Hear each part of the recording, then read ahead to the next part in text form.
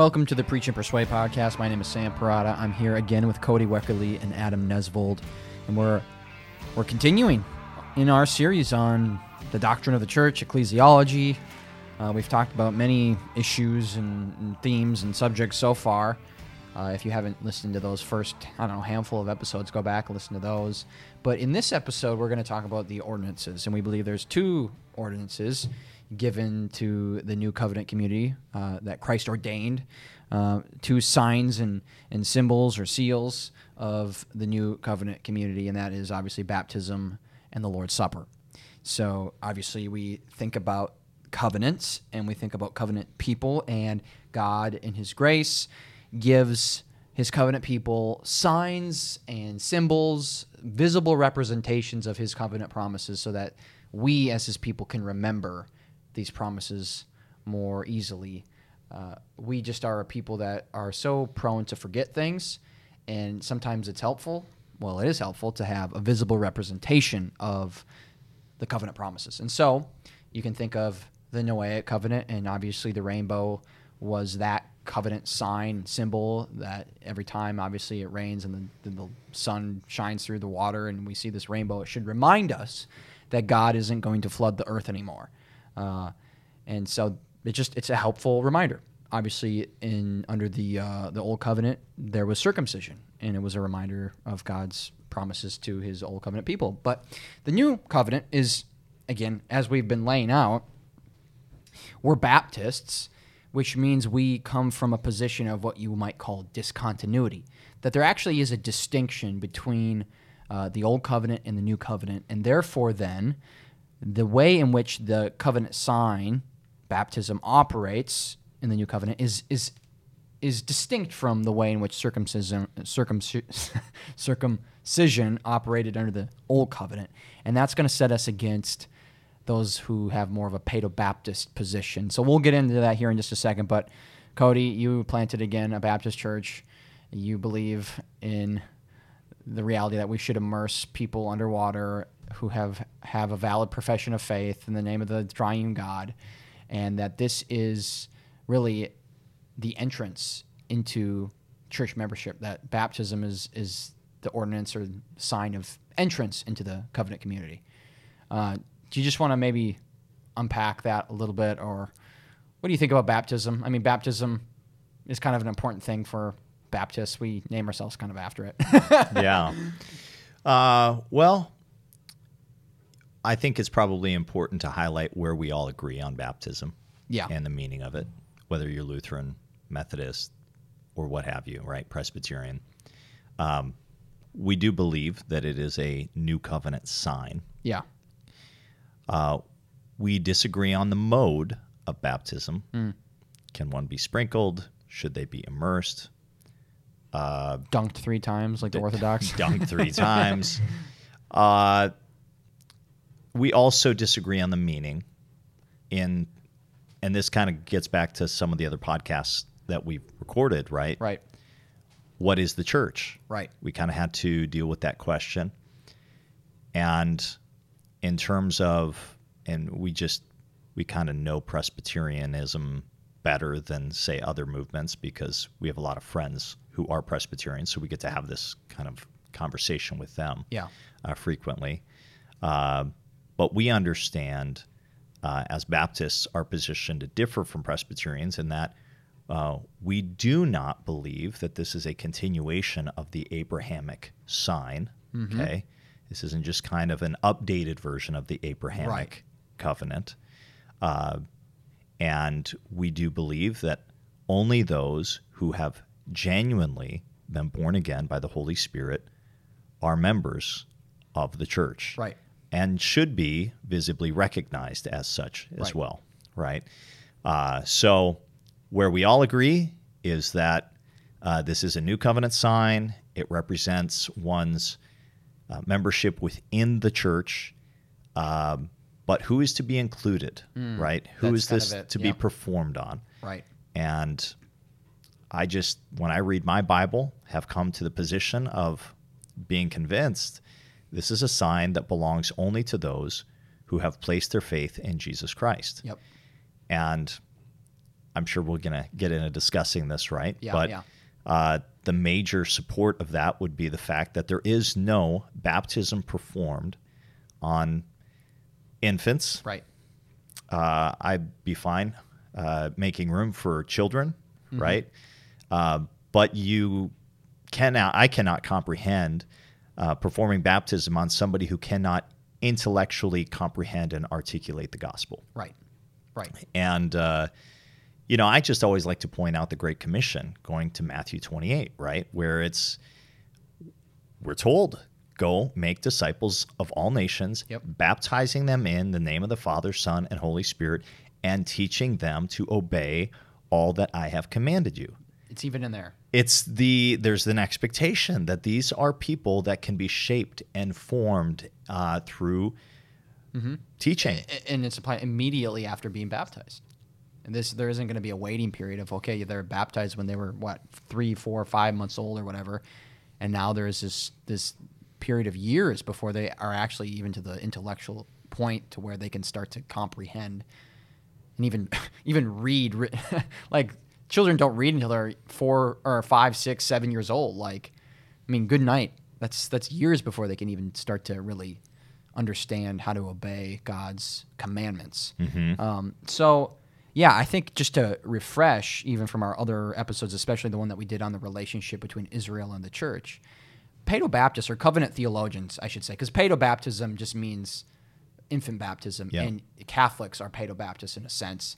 And we're distinguishing, obviously, Presbyterians way away from Catholic Paedobaptism, totally different. Yeah, and that's using it in the most broad definition possible, since we know that their position is a baptismal regeneration view. Ex opero operato, I think is the Latin, basically by the practice or whatever, by the work alone, like it's effective. So it regenerates or washes away original guilt or original sin. That's what the Catholics believe.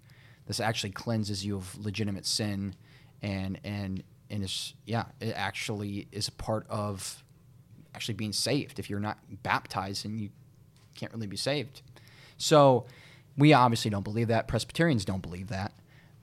So we just see it as an outward expression, a sign, a symbol of something that's already taken place, or hopefully should take place in the sense of the Presbyterian view. But again, this goes back to the relationship between the covenants even. And the Presbyterian position really is that there is one overarching covenant, and they call it the covenant of grace. And every other covenant falls underneath that one overarching covenant, the covenant of grace. So therefore then, if all covenants are connected to this one covenant, including the new covenant and the old covenant and the Mosaic covenant and the Abrahamic covenant and the Davidic covenant, and they're all connected to this one covenant of grace, well then it's implied then, there's this presupposition then of what they call continuity. And therefore then the signs operate in the same way. And the covenant communities have this sense of continuity too. They're similar. And what we said in our previous podcast is that the old covenant community was truly a mixed community. So, the covenant made with Abraham, there's this word offspring used, and in the immediate context around that, it's very clearly speaking of a physical offspring, a biological seed from Abraham, and he's going to make his biological offspring into a nation, and so the old covenant community was a physical, biological, ethnic specific people. But then when we get into the New Testament, we see Paul in Galatians, Paul in Romans chapter 4, this idea that actually though there's a different sense of Abraham's seed, and that's a spiritual seed, and the spiritual children of Abraham are those who believe in Christ through faith, those who share Abraham's faith, which justified and made him righteous. So you have the physical descendants of Abraham through his physical seed. You have the spiritual descendants of Abraham through the spiritual seed, which is faith. And so the old covenant community, obviously they're physically descended from Abraham. They're literally his physical children. But among ethnic Israel were those who actually shared the faith of Abraham. Mm-hmm. They actually believed in the promises through faith, and those are the people that we believe are Old Testament saints, those who were actually saved. And we would think of Moses, we would think of David, we would think of Samuel as, people who were authentically had true faith, and we're going to see them in heaven one day. And so they are both, in a sense, the physical seed and of the spiritual seed of Abraham. And so the Old Covenant community was a mixed community. But the mark or the sign of circumcision was a physical sign, it was done on a physical people who were physically born. They were physical descendants of Abraham. Yeah, and in that sense, the person who the sign was being performed on, they had no input in this decision. None. It was done for them. On the 8th day.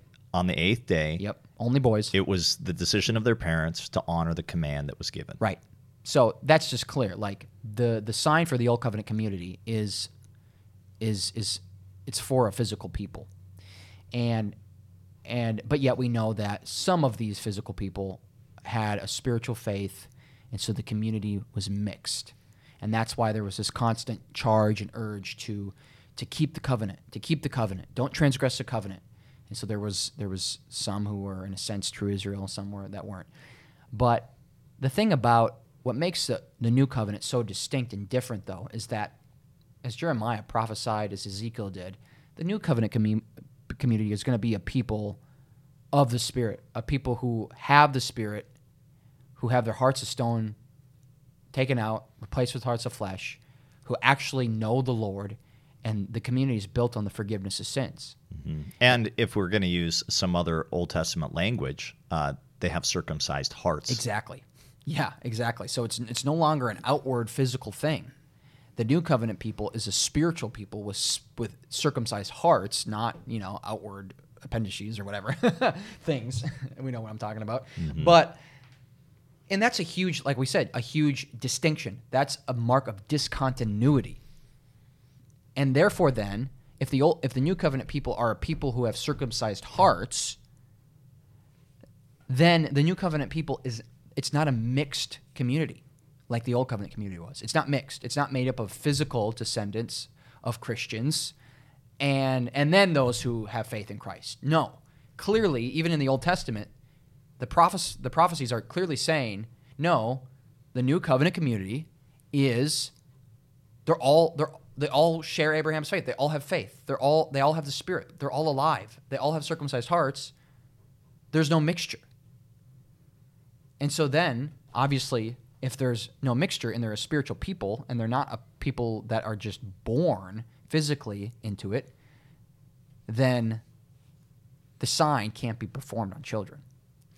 Now, I am kind of just raising this spur of the moment. I'm Yeah. just thinking about it as you're talking over here. But if indeed the baptism is just a replacement of the Abrahamic sign, going back to the early church, why even get baptized? I mean, they commanded baptism, but if it's just a replacement of it's kind of like, well, you've already been circumcised, right. So why be baptized? Right. If they're just completely synonymous with each other.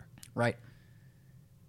There obviously is not a perfect one-for-one correspondence. Well, even think of this. Why was there even a debate? Do Gentiles have to get circumcised?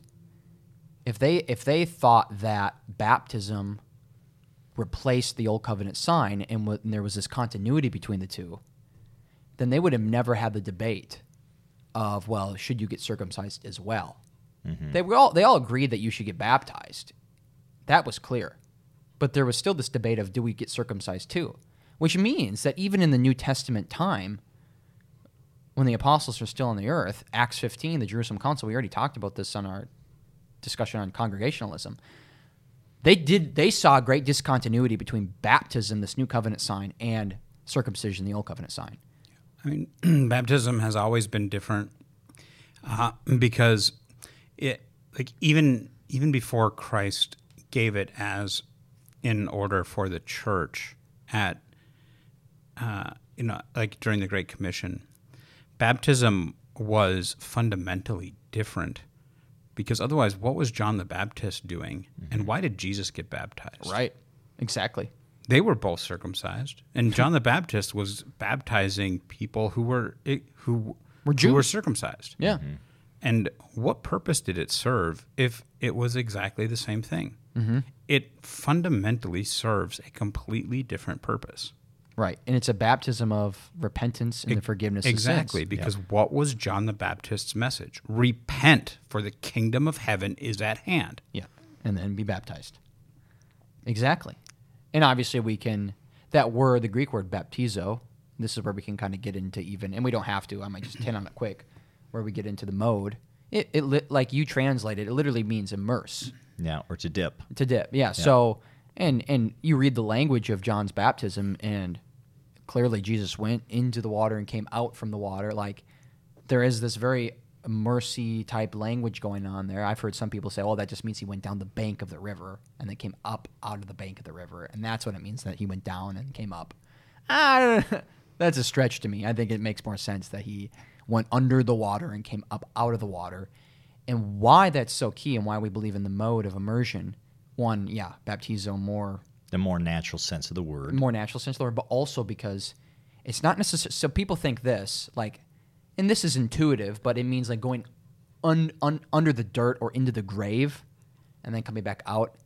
But the problem with that is we're kind of reading in our own way of, like, we bury people in cemeteries under the ground. But that wasn't the practice back then. They put them in tombs. So they didn't go under the ground. Now, obviously, I guess you could think about, like, if you go to hell or you die and you go down to Sheol or something, you're going down. But the point is that baptism, in a sense, corresponded to Noah and the ark. And what water did was, when you were immersed underwater, it killed you. It was a way of killing you. And that is obviously what happened with the flood. God flooded the earth because it kills everything when you drown underneath water. And so when you are put under the water, it represents death. You are dying, because if you go under the water, you're going to die. And then when you are brought back up out of the water, obviously it's resurrection. It's being made alive. So that's why we think immersion best pictures what actually happened to us. And even the Bible even describes that Jesus' death on the cross was a type of baptism. It was his baptism, too, a spiritual baptism where he spiritually took the sins of the world and died. Yeah. So, I mean, you're talking about becoming a totally new creation. yeah. And by having the entire self go under the water, it's representing the totality of the work that God is performing. He's not just performing it on one part of you. Right. He's redeeming the entire person. Right. So it just seems to capture the fullness Right. of what Jesus does in salvation. Mm-hmm. So yes, it's the most natural sense of the word, but also the picture and the imagery and also the consistency is something that we're noticing as well. Mm-hmm. Exactly.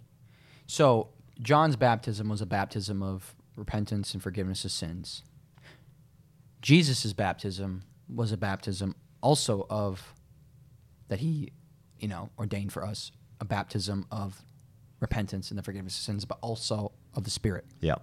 So we have this additional aspect that John says, he who comes after me, whose sandals I'm not worthy to untie, he will baptize you in the Holy Spirit. Mm-hmm. Mm-hmm. So when we baptize people and immerse them underwater in our churches as an initiation into the covenant community, it's expressing something that we believe already happened in a spiritual baptism, which we would call conversion or being born again. And that's the whole reality too. That in John 3, when Jesus is talking to Nicodemus, clearly shows some discontinuity between the old and new covenant people. He's saying, like, yeah, you've been physically born, Nicodemus, already, but I'm saying you got to be born again. Mm-hmm. And Nicodemus is all confused because what do you mean? How can a person enter his mother's womb and a second time? He's like, no, you don't understand what I'm saying. Don't marvel that I say this to you. You must be born again of the Spirit, water and the Spirit. So that is just a clear picture of discontinuity. No, the new covenant people are people who are born again of the Spirit. They're spiritually alive.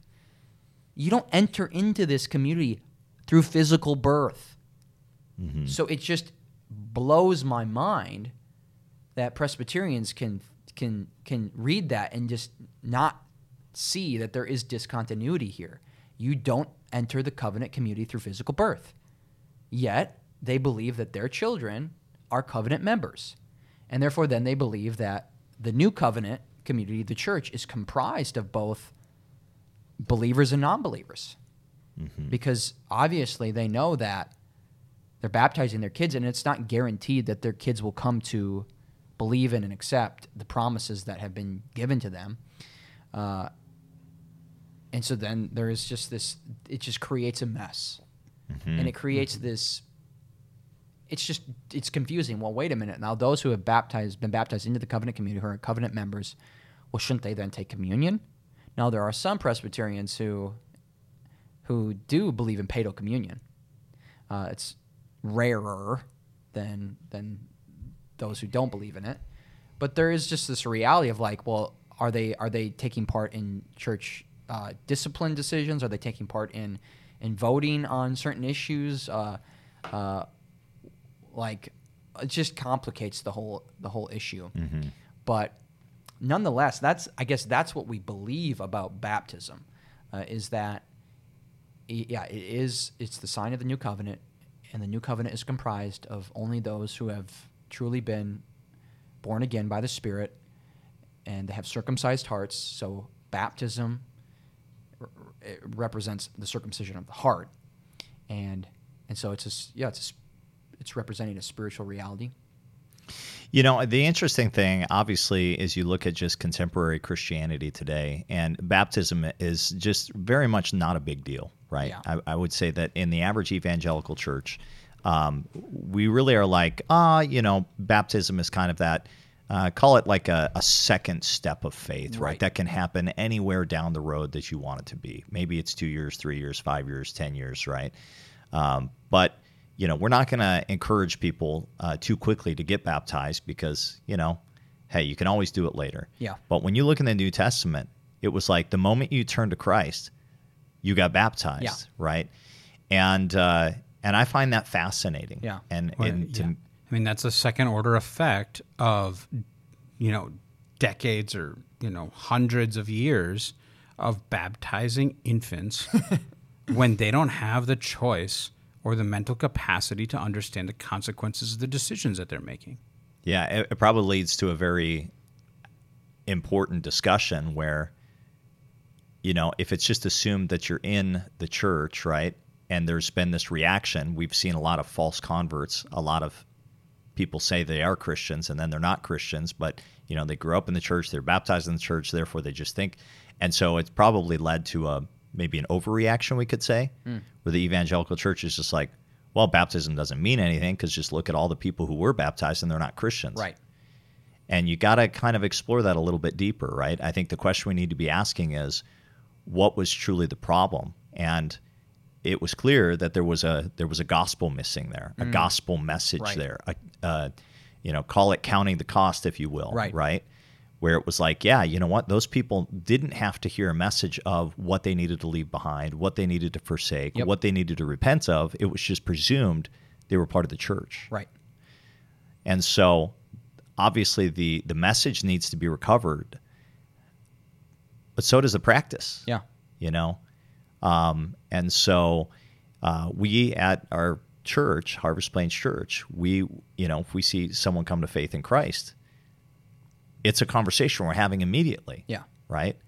And truly, when you think about what you do in baptism, it always brings back the person who has placed their faith in Jesus or is said to have placed their faith in Jesus.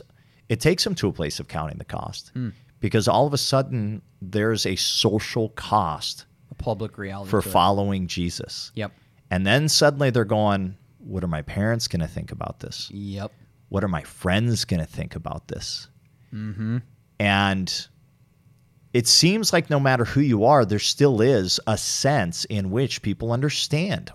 Like, baptism represents me fully giving myself to something that I've never given myself to before. Right. Exactly. Yeah. And I mean, I guess there's still some people that just they don't think of the heaviness of it, but I would say that most do, right? They get it. And so I just find it to be a very revealing thing. If a person is afraid to get up in front of others and say they follow Jesus, then what does it actually say about the genuineness of their faith, right? Yep. I mean, how many times have you had the conversation with somebody who professes to be a Christian but hasn't been baptized yet, and you say, well, you should get baptized. We have a baptism Sunday coming up soon. And their response is, well, I'm not ready. Yeah. Like, what? Like the Ethiopian eunuch with Philip. Well, what's keeping me from being baptized right now? Look, there's water right there. Yeah. Nothing. So, and I think even it's even just a second order like effect of just, just think of Christianity in America over the last, number of decades, and for a while, like just how convenient being a Christian was. No longer is that the case, but it was the case for quite a while in American history. Like it was a social plus, a social positive to be considered a Christian, to be a member of a church. Like if you weren't a member of a church 50 years ago, something's wrong with you. Yeah. Yeah. Like who are you? I even remember when I was in high school, I graduated high school in 2014. I remember growing up, and I mean, it's a small town, Minnesota, a few thousand people, rural Minnesota town, for the most part, very conservative. But man, everybody said they were a Christian. I think we had one kid in my grade who said he was an atheist, and we thought it was the most bizarre thing in the world. Like what? I've never even encountered one before. Mm-hmm. Now I look back, hindsight, and yeah, most weren't legitimate Christians, but they said they were, and they were baptized, and they were members of a church, and their families were, and so, like, it's just a nominalized type of Christianity where there really isn't a cost. If anything, like there's a cost to not being considered a Christian, maybe like it was in Christendom, when Constantine took over and all that type of stuff. Where if you're not a Christian, I mean, back then it was against the law. I mean, you had to be baptized and to even be a citizen in good standing in the empire. And that really messes Christianity up, and it really messes up the significance of the ordinance. Because I mean, if you're going to get baptized in an Islamic country right now, that's more real in a sense of like there's a cost. I'm going to get kicked out of my family. I might even get killed by the state if I do this, because conversion out of Islam is illegal. And so baptism is the ultimate like declaration. I'm no longer Islamic. I'm a Christian. Oh, yeah. And I think that in countries that have, other religions that are very popular, that's very much the case. I remember being in Michigan, living in Farmington Hills.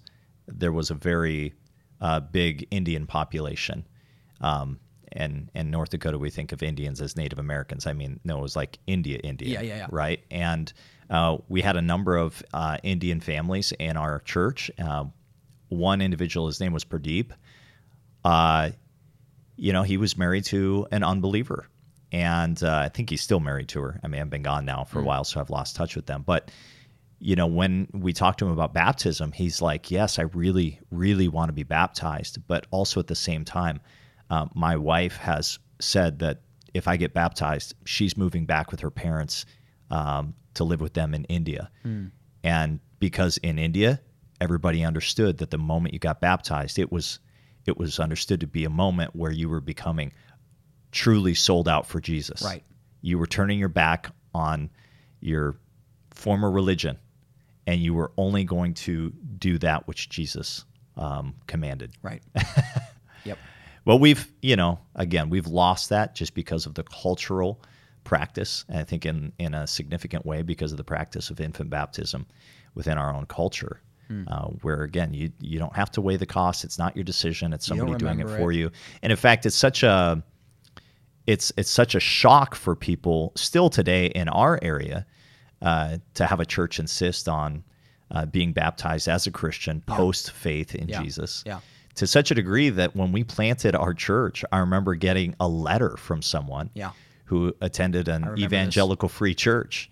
And they were very adamant that we should not plant a Baptist church in rural North Dakota, because it would not grow and it would not be popular in the community, and that was overly exclusive. And that was not the kind, this person insisted, that is not the kind of church that we need in Castleton, North Dakota.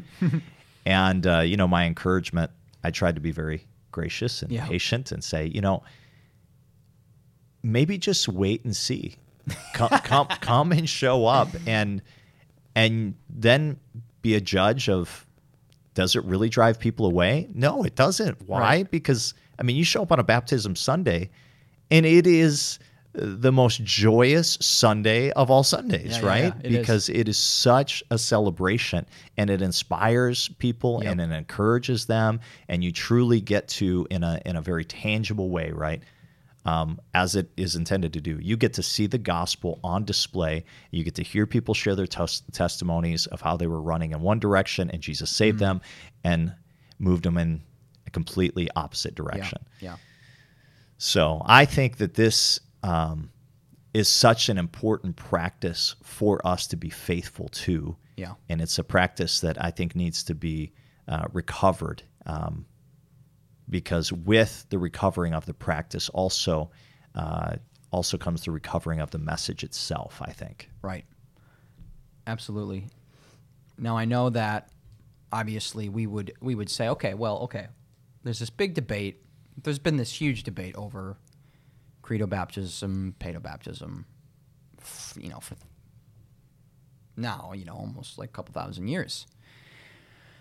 So we would expect, though, that, probably the early church, first century, second century church, probably, since they ran around with the apostles themselves, they probably had it right, whatever the practice was. And in the earliest, teaching, we could say, on the functions of the church or how the church is supposed to operate is what we have, we call it the Didache. And the Didache, man, do you have the years on that by chance? Can you just look that up? When was the Didache written?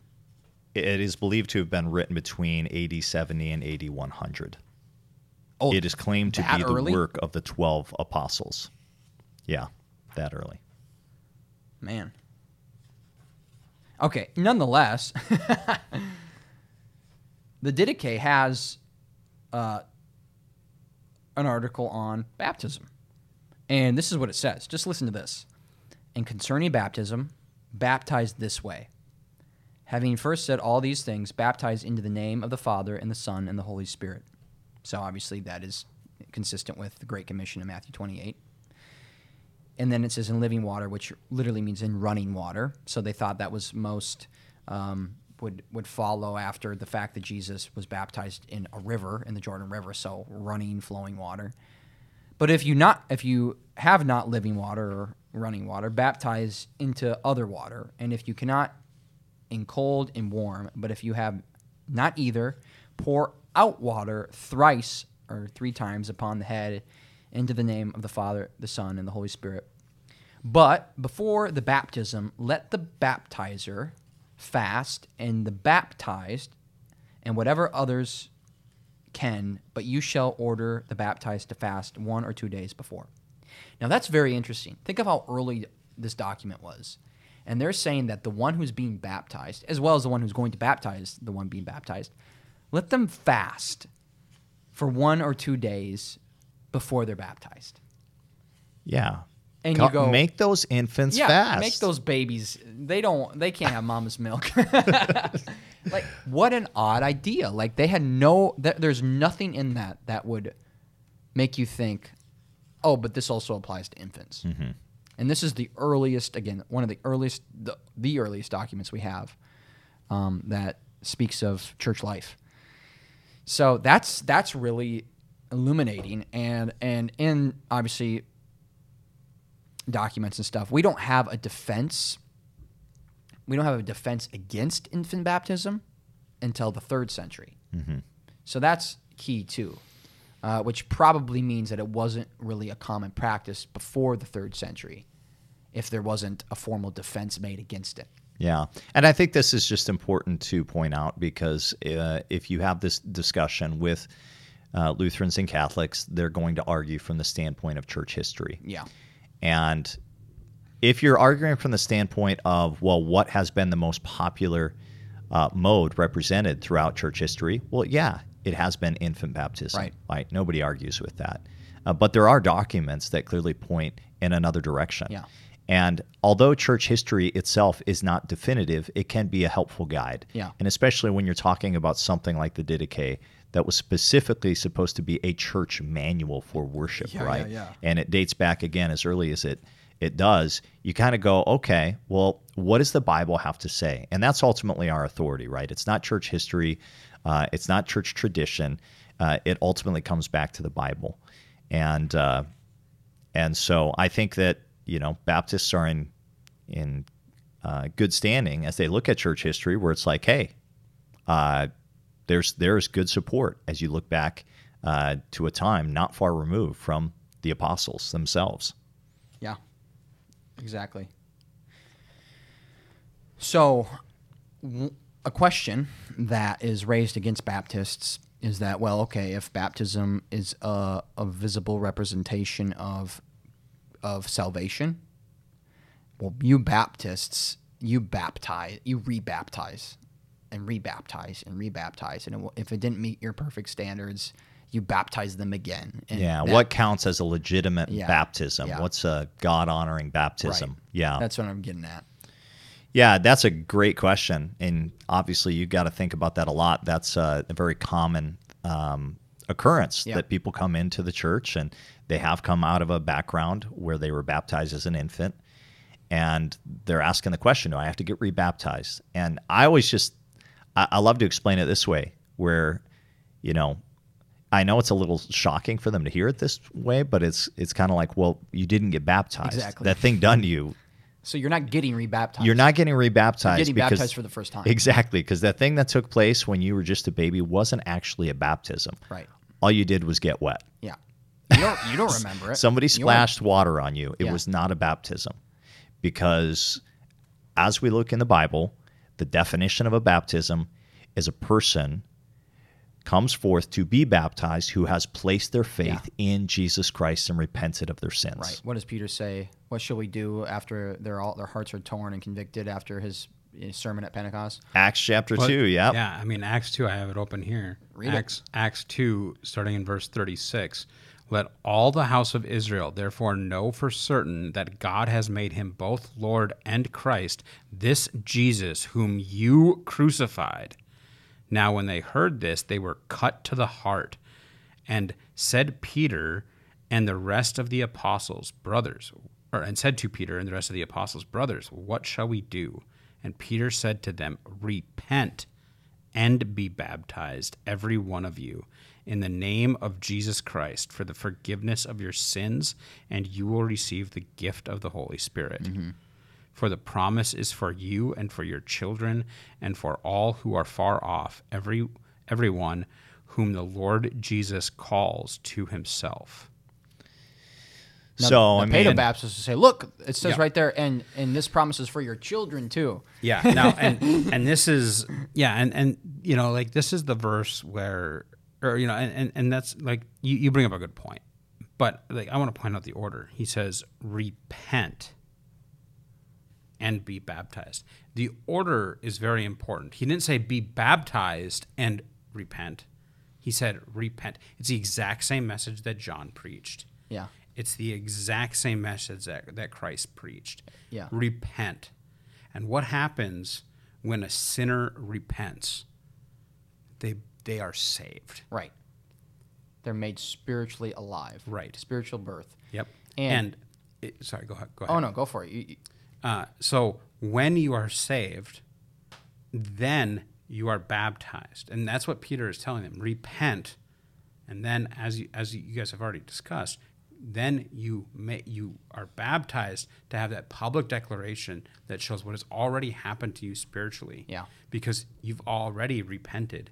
And what Peter is saying next is not what, this is where I would disagree with our Presbyterian brothers, is where they interpret verse 38 as saying, For the promise is for you and for your children and for all whom are far off. The Presbyterians would interpret that as saying that the promise is for you and your children, meaning that the children are included in the promise, in the new covenant promise. I disagree with what Peter is saying is that the promise is available to everyone. The promise is available for your kids. The gospel, the new covenant promise is available to you and to your children and to everybody in the world. Because it says, and those who are far off, right? Right. So does that mean we should just go baptize everybody then? Because that would follow the train. Okay, right. If it's for me, well, then I have to baptize my kids and my infants, and I have to baptize everybody who's far off. Right. Well, that's incoherent then. Yep. So it's obviously not saying that. Yeah. It's saying that the gospel is for everyone. Yep. Your kids and those are all around the world. Yeah. Or you could look at it and say the promise, the new covenant promise is for, because he says for you, for your children, for those whom are far off, and for everyone whom the Lord God calls to himself. So I suppose a more accurate way to interpret that would be to say that it is for everyone who is elect. Yeah. Well, for everyone who repents and believes. Right. Yep. And the whole point is that infants Yep. can't repent and believe. Right. And that's kind of the crux of the issue. Yeah. And I think that, the where the Presbyterians have a very good point is that God has made promises to parents that if you teach them and raise them in the Lord, that the Lord will bring fruit to that. Yeah. Now, that does not mean that God is going to save every single child of a believer, of a believing couple. Right. But that God will still honor his promises, that if you raise your children in a godly manner, that God will reward your work and your effort in that. Mm-hmm. And it's what we see most of the time happen. Yeah. Most of the time we see that godly parents raising their kids well, their kids do become Christians. Yeah. Now, that doesn't mean they always will. Right. God is sovereign in who he chooses. But Right. for the most part. And God is under no obligation to save any sinner. Right. But like you said, most of the time that is the way that it works out. Mm-hmm. Well, and you didn't touch on the other phrase in there, which is after the command is given to be baptized, it says, and you will receive the gift of the Holy Spirit. Right. Mm-hmm. And we are at a unique juncture in the redemptive storyline at that point. We would say that, our argument for baptism is the fact that it is an outward work of an inward reality. Yeah. That implies that something has been done to us before we go to baptism, right? Obviously, we've repented, but how did we ever get to the point of repentance and faith in Jesus Christ? It is because God performed a work on our lives where he did circumcise our hearts, right? He caused us to become born again by the Holy Spirit, and therefore we're coming. So receiving the Holy Spirit, I don't think this is a promise that you're receiving the Holy Spirit in light of baptism, okay? Right. Which is an argument I could see people making from Right. this verse, right? Well, what's going to happen in the future? Okay, this is pointing ahead still at this point, right? I mean, this is now the reality. This is the hope of the last days, right? Yep. Jesus has died. He has been resurrected. And now comes the Holy Spirit. And now we're going to see the Holy Spirit come upon different people groups, right? So I would say that... it's not normative necessarily. Exactly. Yep. And that's Acts in general. A lot of things are not normative in Acts because it's the inception, the beginning of the church, and things. And it's a history book. Yeah, and even just the fact of speaking in tongues. Like, we human beings sometimes are such knuckleheads that we need, like, kind of like Gideon. Well, make this side of the fleece dry and the dew and and the grass around it wet. Well, do it again, but this time make the fleece wet and the dew or the grass dry or whatever. It's like we just kind of need help a little bit sometimes because we're just kind of dumb. And so it was helpful for the apostles to see Gentiles receive the Spirit and then speak in tongues so that they knew, like had happened to them at Pentecost, that this gospel is for the Gentiles too. So in order to make sure for these early disciples and apostles and the early church that, yes, these people also are receiving the Spirit, and they belong in too. The same home as us in the church. Right. There could be a little bit of a switch in the ordering of things just to help out. But the thing is, the Bible and the New Testament really doesn't draw, for the most part, a great distinction between salvation, a circumcision of the heart, a spiritual new birth, and an actual physical water baptism. Right. They're so connected.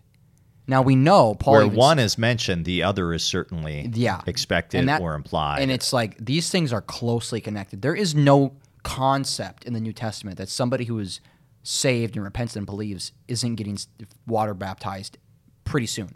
There's just no concept there. Yeah. It's a huge deal. Well, Schreiner talks about that actually in his book, Strangers and Sojourners, which we've referenced. You mean Allison? Allison. Is he quoting Schreiner? No, I just got the name confused. But Allison talks about it. It's on page 236. He says, as the theology of baptism developed in the 3rd and 4th centuries, various practices were added to the rite. One concerned water, and then he talks about various things, and then but another became a 4th edition, a period of catechesis or teaching on the elements of Christian faith prior to baptism was introduced. The people who were instructed were referred to as catechumens. One reason for the delay of baptism was the changing circumstances in which the church of the 4th century found itself. Now, as a legal institution, the church experienced a large influx of new people, some of whom joined the church for questionable reasons. One way of ensuring that only serious people intent on being committed Christians could enter the church was to make entrance into it a rather long and difficult process. Yeah, and I think that's a great segue into this question that people have, which is, why do so many churches hold off on baptism? Why don't we do it more instantaneously when we see someone come to Jesus? And that's actually really helpful, because we look back in church history and we go, well, apparently one problem that they noticed was that there was a whole bunch of false converts. Right? Christianity became socially acceptable. Right. Again, gets back to what we talked about earlier. There wasn't a cost for following Jesus, right? And today, it's less cool than it has been for the last 20, 30, 40, 50 years in America, right? But it was the hip, cool, acceptable thing to do. It's again, that's less that way today, but it's part of the reason that we end up saying, hey, we want to have a time of making sure this person understands the gospel. Yep. We are wanting people to get baptized very shortly after placing their faith in Jesus. Yet at the same time, we also want them to understand what this actually means. Right. That they're saying no to living a life of worldliness and hedonism, and they're turning another direction. Yeah. So, great segue into that question. Absolutely. Well, are there any other thoughts that you have off the top of your head, things that we forgot to mention about baptism? I mean, there's so much you could talk about, and we didn't even really get into, the more nuanced views of like what Lutherans believe about baptism, and obviously we could talk a lot about Catholic baptism that we kind of, for the most part, skipped over. We focus most on the Presbyterians, mainly because we share so much in common in beliefs with Presbyterians, especially us, more of the Reform grain in the Baptist ecclesiology circle, or just Baptist theology. We love our Presbyterian brothers who also share our Reformed convictions on soteriology, and so we can tend to pick on them because we're kind of buds, if that makes sense, and you can kind of poke fun at your buds a little bit more than you can other people. Well, you asked me a question earlier. Oh yeah, you asked me. Yeah, I asked you. Would we accept someone into membership who was baptized under a Presbyterian mode of baptism. They were sprinkled. Yeah. But they were ultimately sprinkled. I didn't know what age this person was sprinkled at. Were they sprinkled? Was the basis of your question? I said if they were a professing believer and then they were sprinkled in a Presbyterian church, would you allow them into membership at Harvest Plains without immersion? Well, okay, this is a great practical question. Yeah. And, as we talked about the Didache, obviously there were certain accommodations that were made, depending on what the conditions were, right? Was there the availability of water or not? And, Yep. I have just found that me personally, I am totally content with welcoming somebody into our membership and accepting their baptism. If it was something, even though they were, even if they were sprinkled, so long as they got baptized after placing their faith in Jesus. Right. It was their decision. It Right. wasn't a decision that was made by someone else, and they knew that it meant they were turning away from a life of sin and turning to follow Jesus Christ as their Lord and Savior. So in terms of the mode, whether you want to sprinkle, whether you want to dunk, we are very accepting of other modes. Right. In fact, at Harvest Plains Church, and you were present on that Sunday, we made an accommodation to pour water on an elderly gentleman who was fearful of water and also actually had a health condition. Yeah. Where it wouldn't have been good for him to get his head fully underwater, Right. and I think there was a problem with his ears or whatever. And so in that case, he stepped in the tank, and we just... And you took a bucket? And he bent over, and we had a bucket, and we did it 3 times according to the Didache. And, I think every inch of his body was covered with water. He was dripping wet after it all. But we certainly made accommodations. And so I think in this whole discussion, the most important factor is maintaining the meaning of baptism, what it points to, what it represents. Yep. Yeah. So I think that's a great place to end our discussion on baptism. We've gone nearly an hour, so what I'm going to do is we're going to turn this into 2 episodes again, as we did with the one on the church, the definition of the church and the function of the church. So I'm going to end it here. Thanks again for listening to the Preach and Persuade podcast. Again, if you haven't yet left a rating on Apple Podcasts or Spotify or Google Podcasts, I really encourage you to leave just a 5-star rating if you think it's worthy of 5 stars. Obviously, I want you to leave a rating with a clean conscience. Do what your conscience tells you to do. But I would really enjoy a rating because that helps with discoverability. But then just tune back in to the next episode where we talk about the ordinance of the Lord's Supper. Again, it will be a very fun discussion, I'm sure. Something that a lot of people don't really know a lot about. They just get whatever their church did, that's just normal. Whether it's wafers and plastic cups with, grape juice in it or wine or whatever. That's just what's normal these days. So we're going to talk about that, and I think it will be a fun discussion. But thanks again for listening. Have a great day. Bye.